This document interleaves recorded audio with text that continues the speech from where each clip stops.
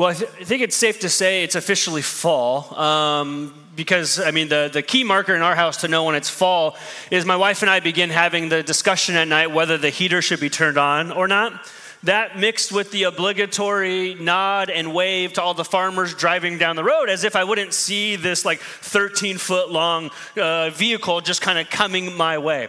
But it's officially fall. We are glad you are with us. If you are new to First, perhaps you're just checking things out. We are so glad that you took part of your fall day to spend with us. We here at First, we're about one thing, and that's helping each other follow Jesus. We believe that each and every one of us is on that journey together. We find ourselves going at perhaps different rates, different speeds. Some of us have been doing it for a long time. Some of us are just exploring it for the first time, but it's a collective thing.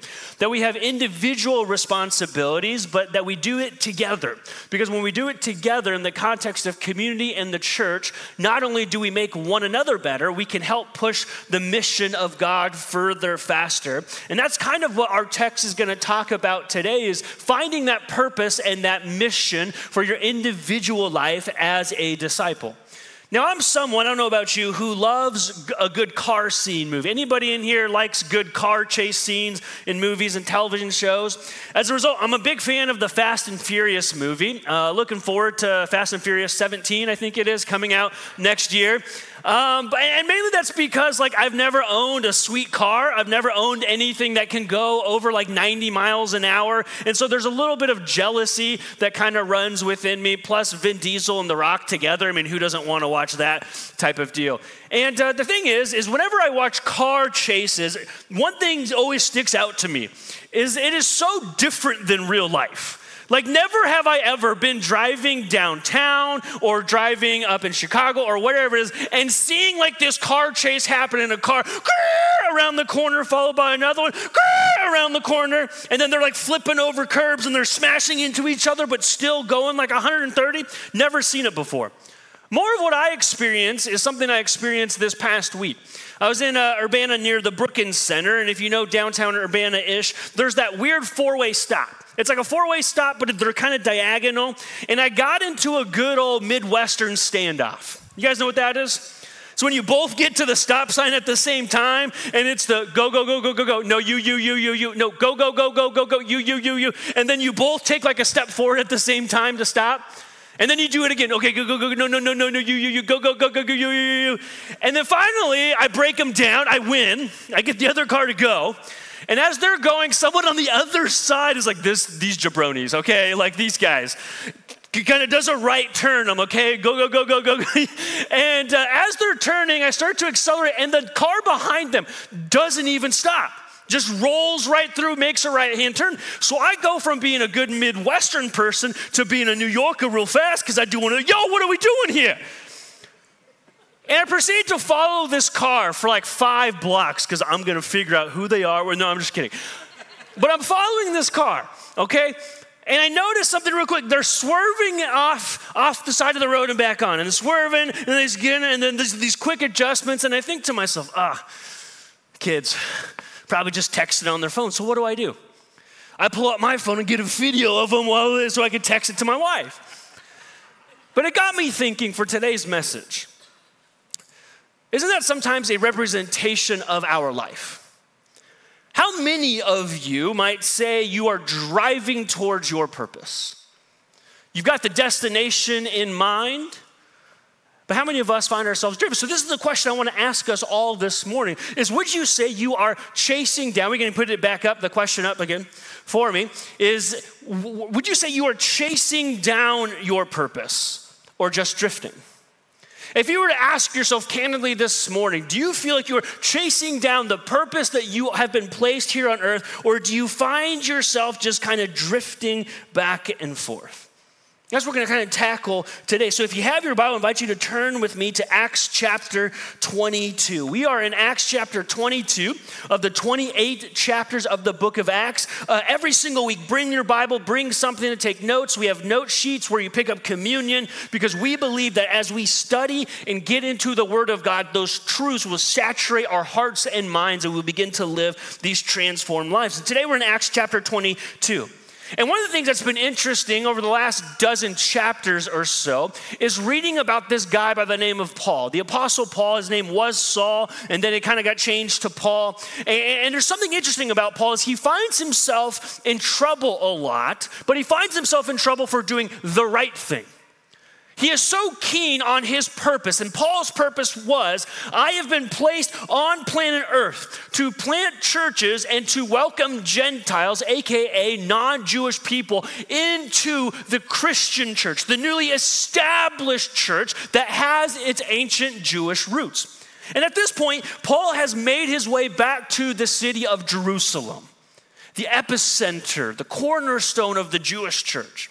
And he goes back to Jerusalem knowing, as we studied last week, we saw in chapter 21, these prophecies. Paul, if you go back there, if you make your way on this journey back to Jerusalem, you're going to get taken, you're going to get arrested, not good things away. And Paul says, but this is my purpose.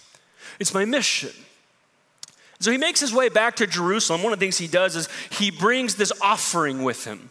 An offering from Gentile believers to support the Jewish believers because they're trying to paint the picture. There is one church.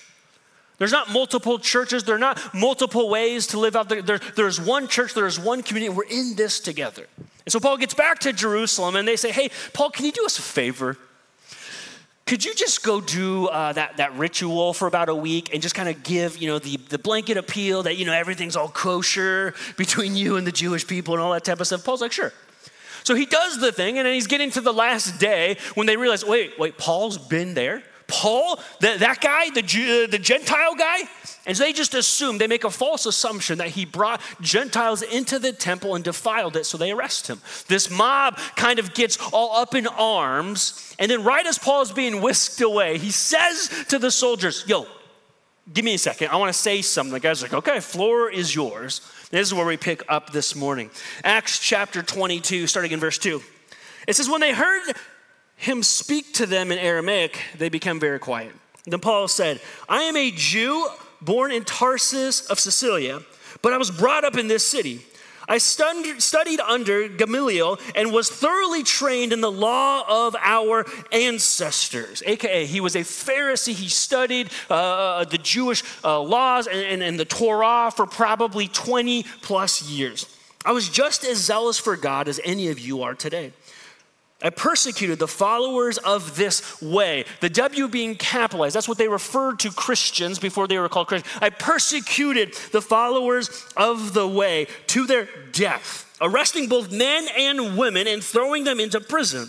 And as the high priest and all the council can themselves testify, I even obtained letters from them to their associates in Damascus and went there to bring these people as prisoners to Jerusalem to be punished. So he's on the road to Damascus. It says, about noon, as I came near Damascus, suddenly a bright light from heaven flashed all around me. And I fell to the ground and I heard a voice say to me, Saul, Saul, why do you persecute me? Who are you, Lord? I asked. I am Jesus of Nazareth, whom you are persecuting, he replied. So Paul gives this speech and he starts by giving his background. And he kind of, not saying as an excuse, but an explanation of who he was. He says, I had all of the degrees. I had all of the pomp, I had all the circumstance, I had all of the zeal. In fact, I was going so far to protect the ancient Jewish ways that I even took it to the point of death, of persecuting men, women, and we can believe their children as well, that if they claim to be a follower of the way, this whole Jesus guy at the time, then I took it upon myself to eradicate them from not just our city, but from the earth. And Paul's not saying this to do anything just to say, hey, if anyone was too far gone, if there was anyone who had made too many mistakes to be saved by God, what do you think of my story, he says. You see, Paul believes in grace culture, in kingdom culture, which believes that hearts, no matter what they've done, where they've been, or who they are, can be changed by the power of Jesus. But he very much lived in a culture that sometimes we experience today, which is a cancel culture. Look at how his speech ends. He finishes his speech in Acts chapter 22, and then verse 22, it continues. So Paul finishes his speech, and it says, so the crowd listened to Paul until he said this. Then they raised their voices and shouted, rid the earth of him. He's not fit to live. So let me get this straight. When Paul was out killing homies, when Paul was taking people saying, knock, knock, knock on their door, do you believe in the way? And they say, yep, I believe they're great, come with me, arrest them, throw them in prison, make sure they don't take another breath sometimes. When Stephen, the first martyr, Acts chapter 6 and 7, Paul was standing over them as people were stoning that man to death. Paul was there. Nobody said a word. There was not a single peep of his actions.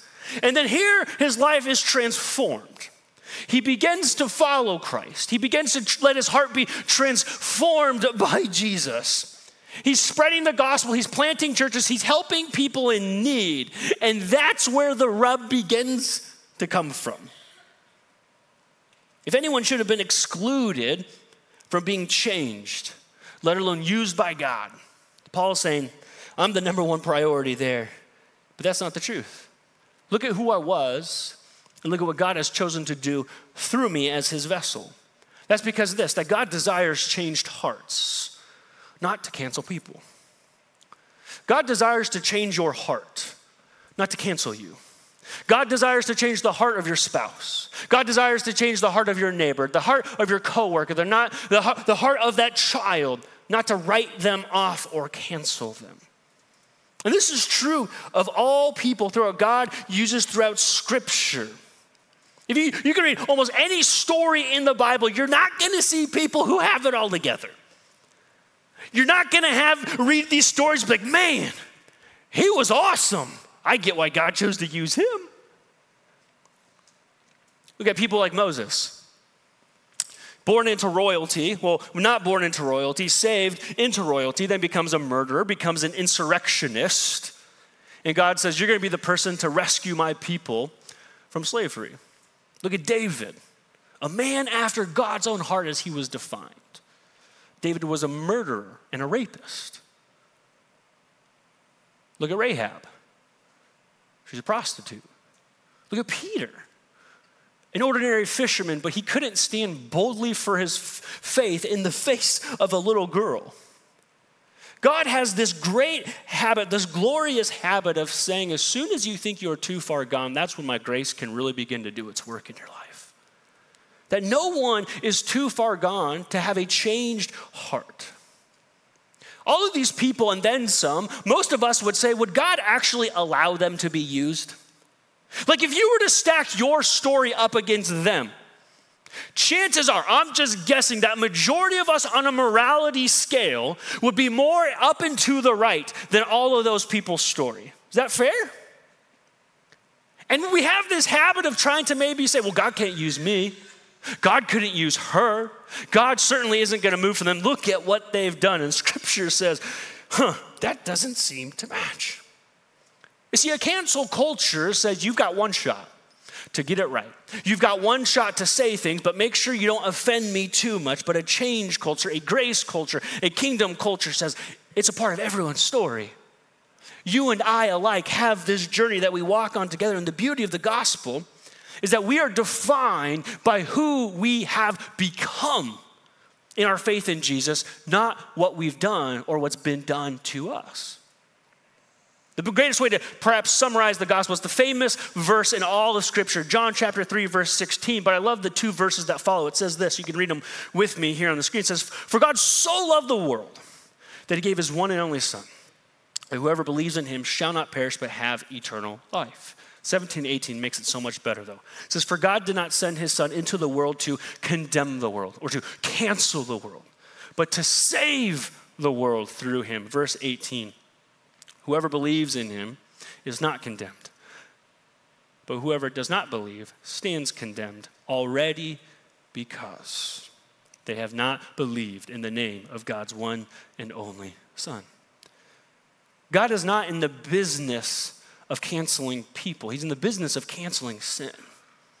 He's in the business of writing and blotting out our sin.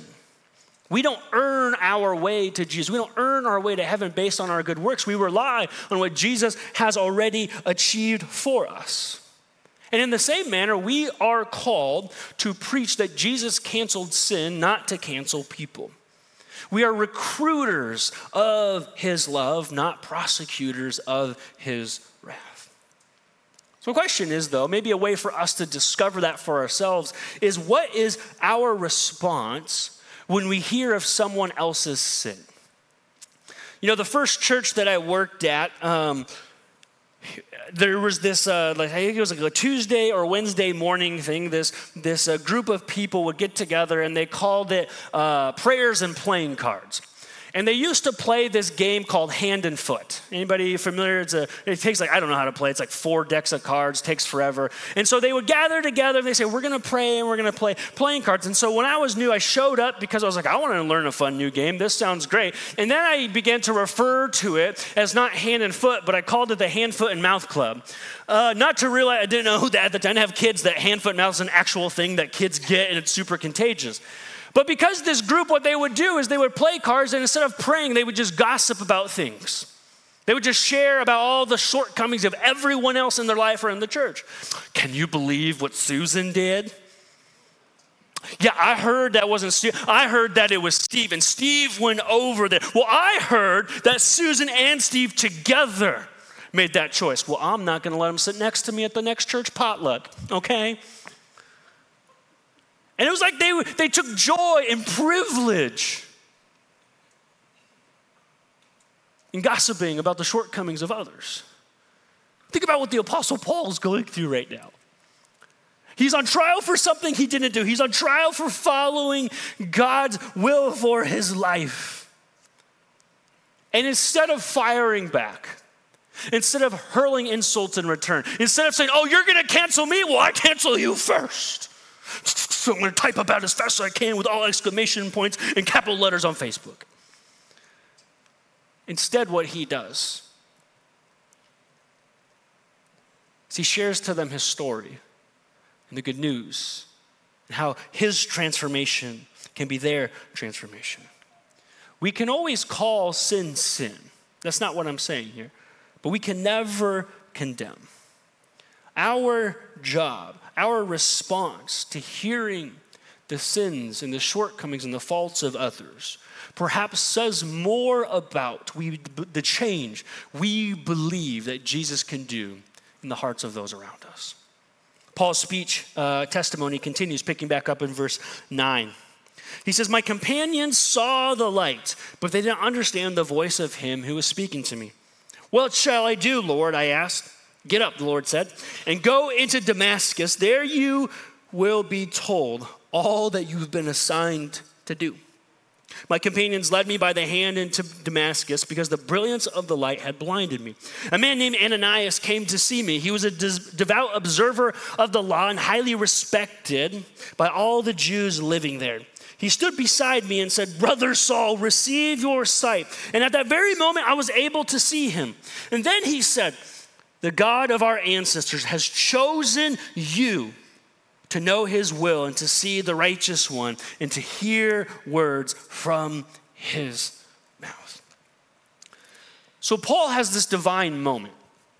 And it's interesting, it's never lost on me that I think what happens is Paul is on the road that he thinks he's supposed to be on.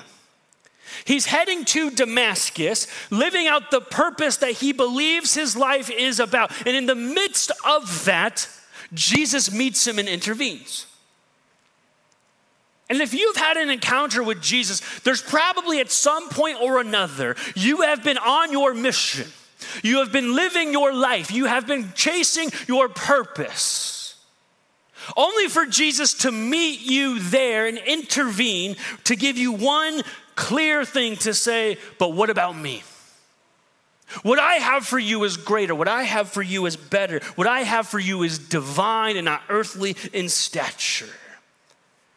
See, Paul was on the road he thought he was supposed to be on, and then Jesus transforms it.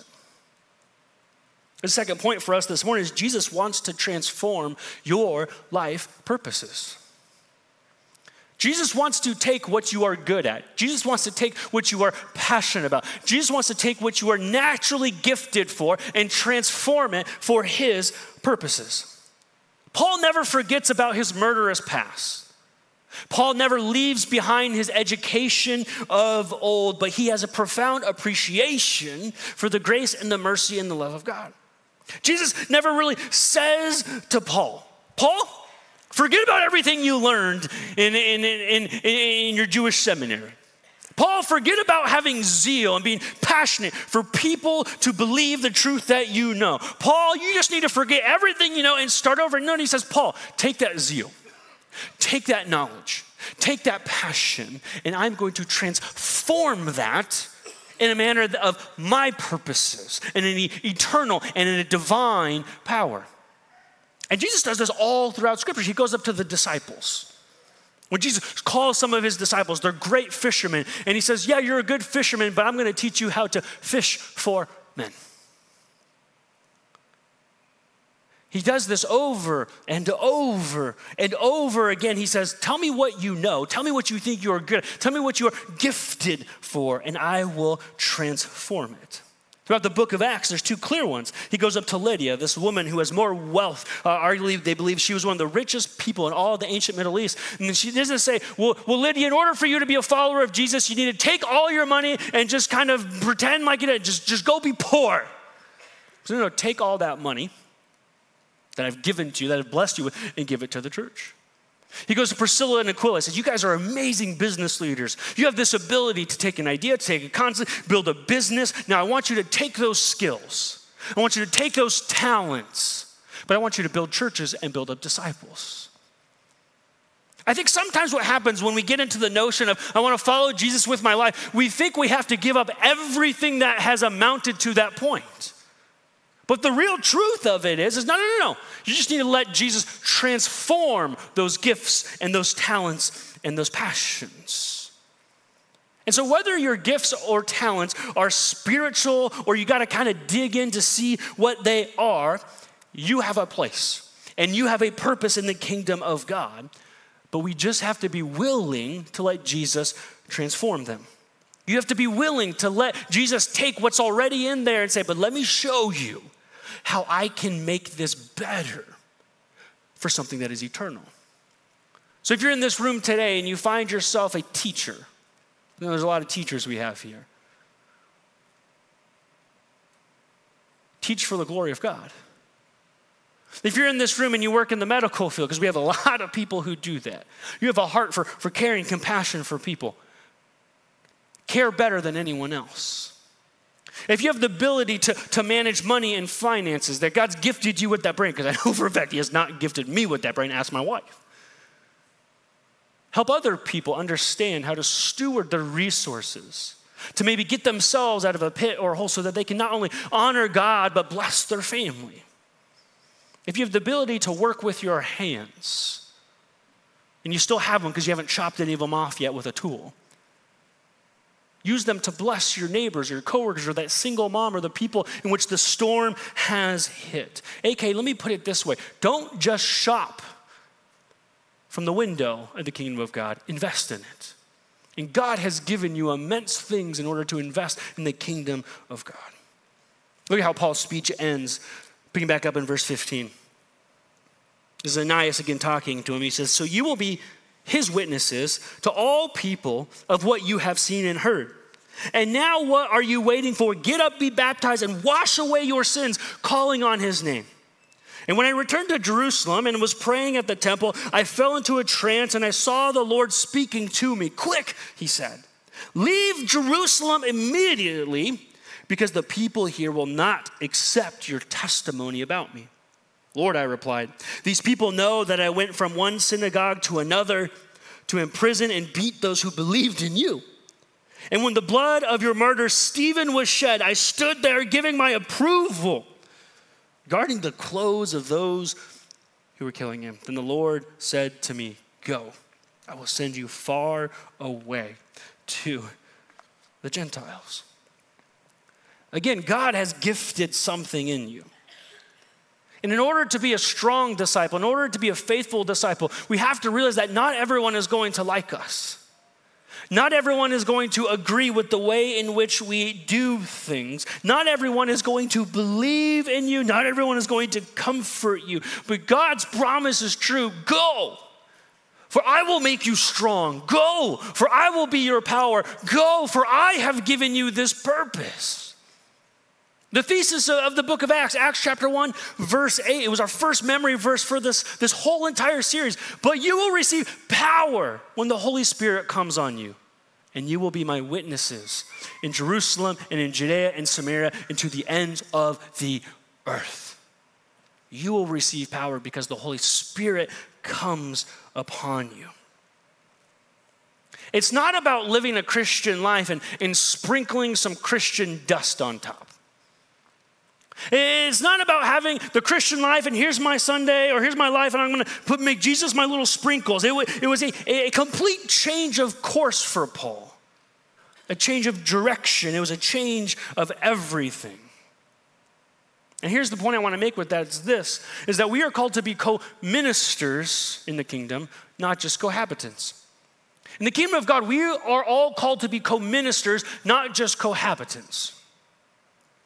I think some of us believe that the point in being a Christian is to live this life and sprinkle a little Jesus on top. I'm going to go through my life, I'm going to claim to be a Christian, slap a bumper sticker on the back and call it good. I'm going to go through my life, I'm going to claim to be a Christian, but I'm just going to make sure when I drink coffee at work, it's got a Bible verse on it. That's my Christian duty there. I believe Jesus said to all of us, I've given you my power, I've given you my spirit, I've given you my purpose. What are you going to do with it? You know, recently I got an email from AARP. Dead serious. Clearly they don't know me super well.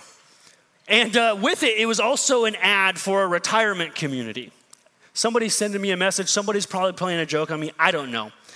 And the ad was like these pictures of this retirement community, and some guys were playing golf, and some people were playing checkers, and they were sitting around a fire, laughing, telling jokes, and this one guy on a wheelchair bombing down a hill. That wasn't a real one. That would have been sick, though. I'd be like, I want to go there.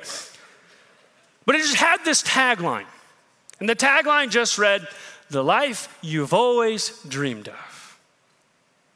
And I thought to myself, is this the goal? Is this really the goal that majority of us are chasing after?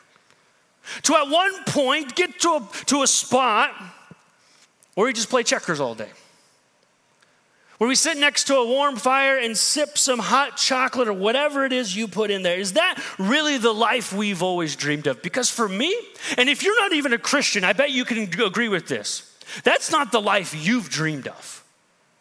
The life I dream of is a life of purpose. A life of meaning, a life of substance, a life of something beyond. Just try not to die too young so you can reap some of the benefits of your 401k down the road. The life that I dream of, and hopefully you dream of too, is a life that has purpose attached to it.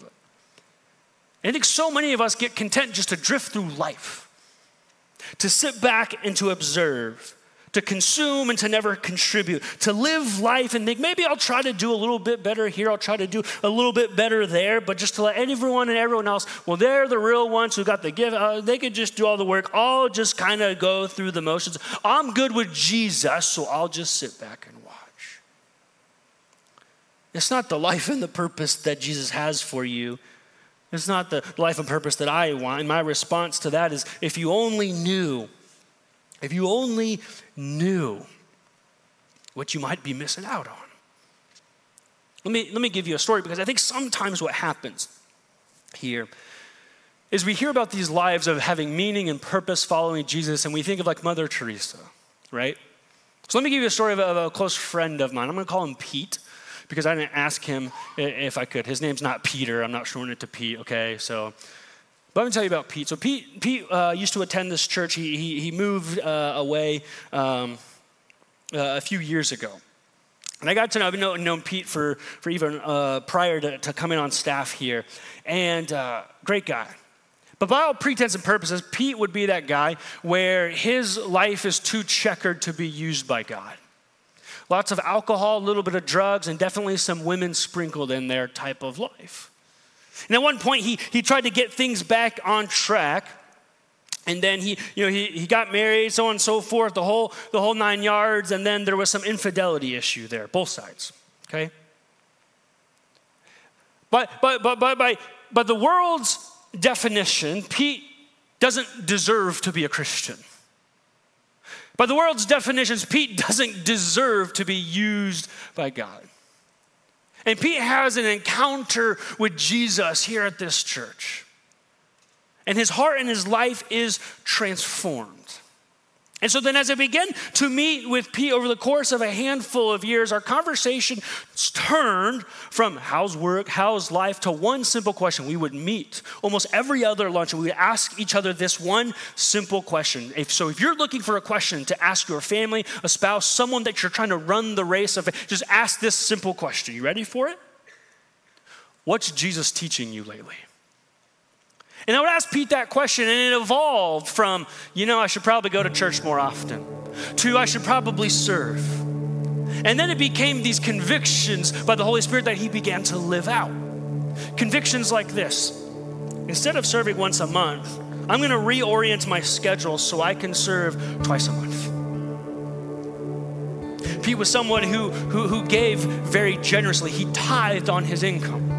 And I remember one lunch in particular, I asked him the question, Pete, what's Jesus teaching you? And he said, Eric, this is going to sound weird, but I think God wants me to eat canned tuna and frozen vegetables for 2 months and give all of my leftover grocery money to the church. And I said, man, trust me, that ain't in the Bible. And he said, yeah, but I want to push myself to trust God more. Pete made the decision that instead of going on 3 or 4 vacations a year, he would alternate, that every other vacation was a mission trip. Then instead of going to Florida, then on a cruise, then to Alaska on a cruise, then a Norwegian cruise, and then a Disney cruise, he'd go on a trip to Florida, and the next trip he would schedule a mission trip. And Pete was really good with his hands. He could build stuff, so he'd go to Mexico, he'd go to Nicaragua, he'd go to Costa Rica, and he'd help build houses and do things for people in need. And the thing is, you'll never hear about who Pete actually is. No one's going to write a book about his life. No one's going to say, man, if you really want to see a superstar, you got to look at this guy Pete over here. But the thing is, he didn't want to just drift through life anymore. He wanted to drive to that purpose. And that purpose was to be obedient and faithful what God had gifted him with. And so what about you? Would you say you are chasing down your purpose or just drifting? I think drifting just happens. We don't even try to drift. We don't seek out to drift. We just find ourselves drifting. We get in the car, we put in drive, and then all of a sudden we get distracted by so many things. Sometimes they're good things. We get distracted by the family over here, and the kids want to watch Bluey over and over and over again and stuff. So, come on, shut up, blah, blah. We get distracted as we're driving. Oh, look at that house. It'd be nice to upgrade someday. Look at that car. Is that Paul Walker over there? Man, that thing's sick. We get distracted. Oh, there's a billboard promising a higher paying job. Man, that's the dream. If I only get there. And we find ourselves drifting. Sometimes we hit those rumble strips. And you get back on track. But sometimes we drift and we miss the drum, and we just find ourselves off the cliff. And how did I get here? How did I find myself? Because I did not set off to get off the cliff. I did not set off to get off course. I set off with a destination and a plan and a purpose and a power. And yet here I find myself. It's because you drifted. You see, when you drive, when you chase down your purpose, there is a plan.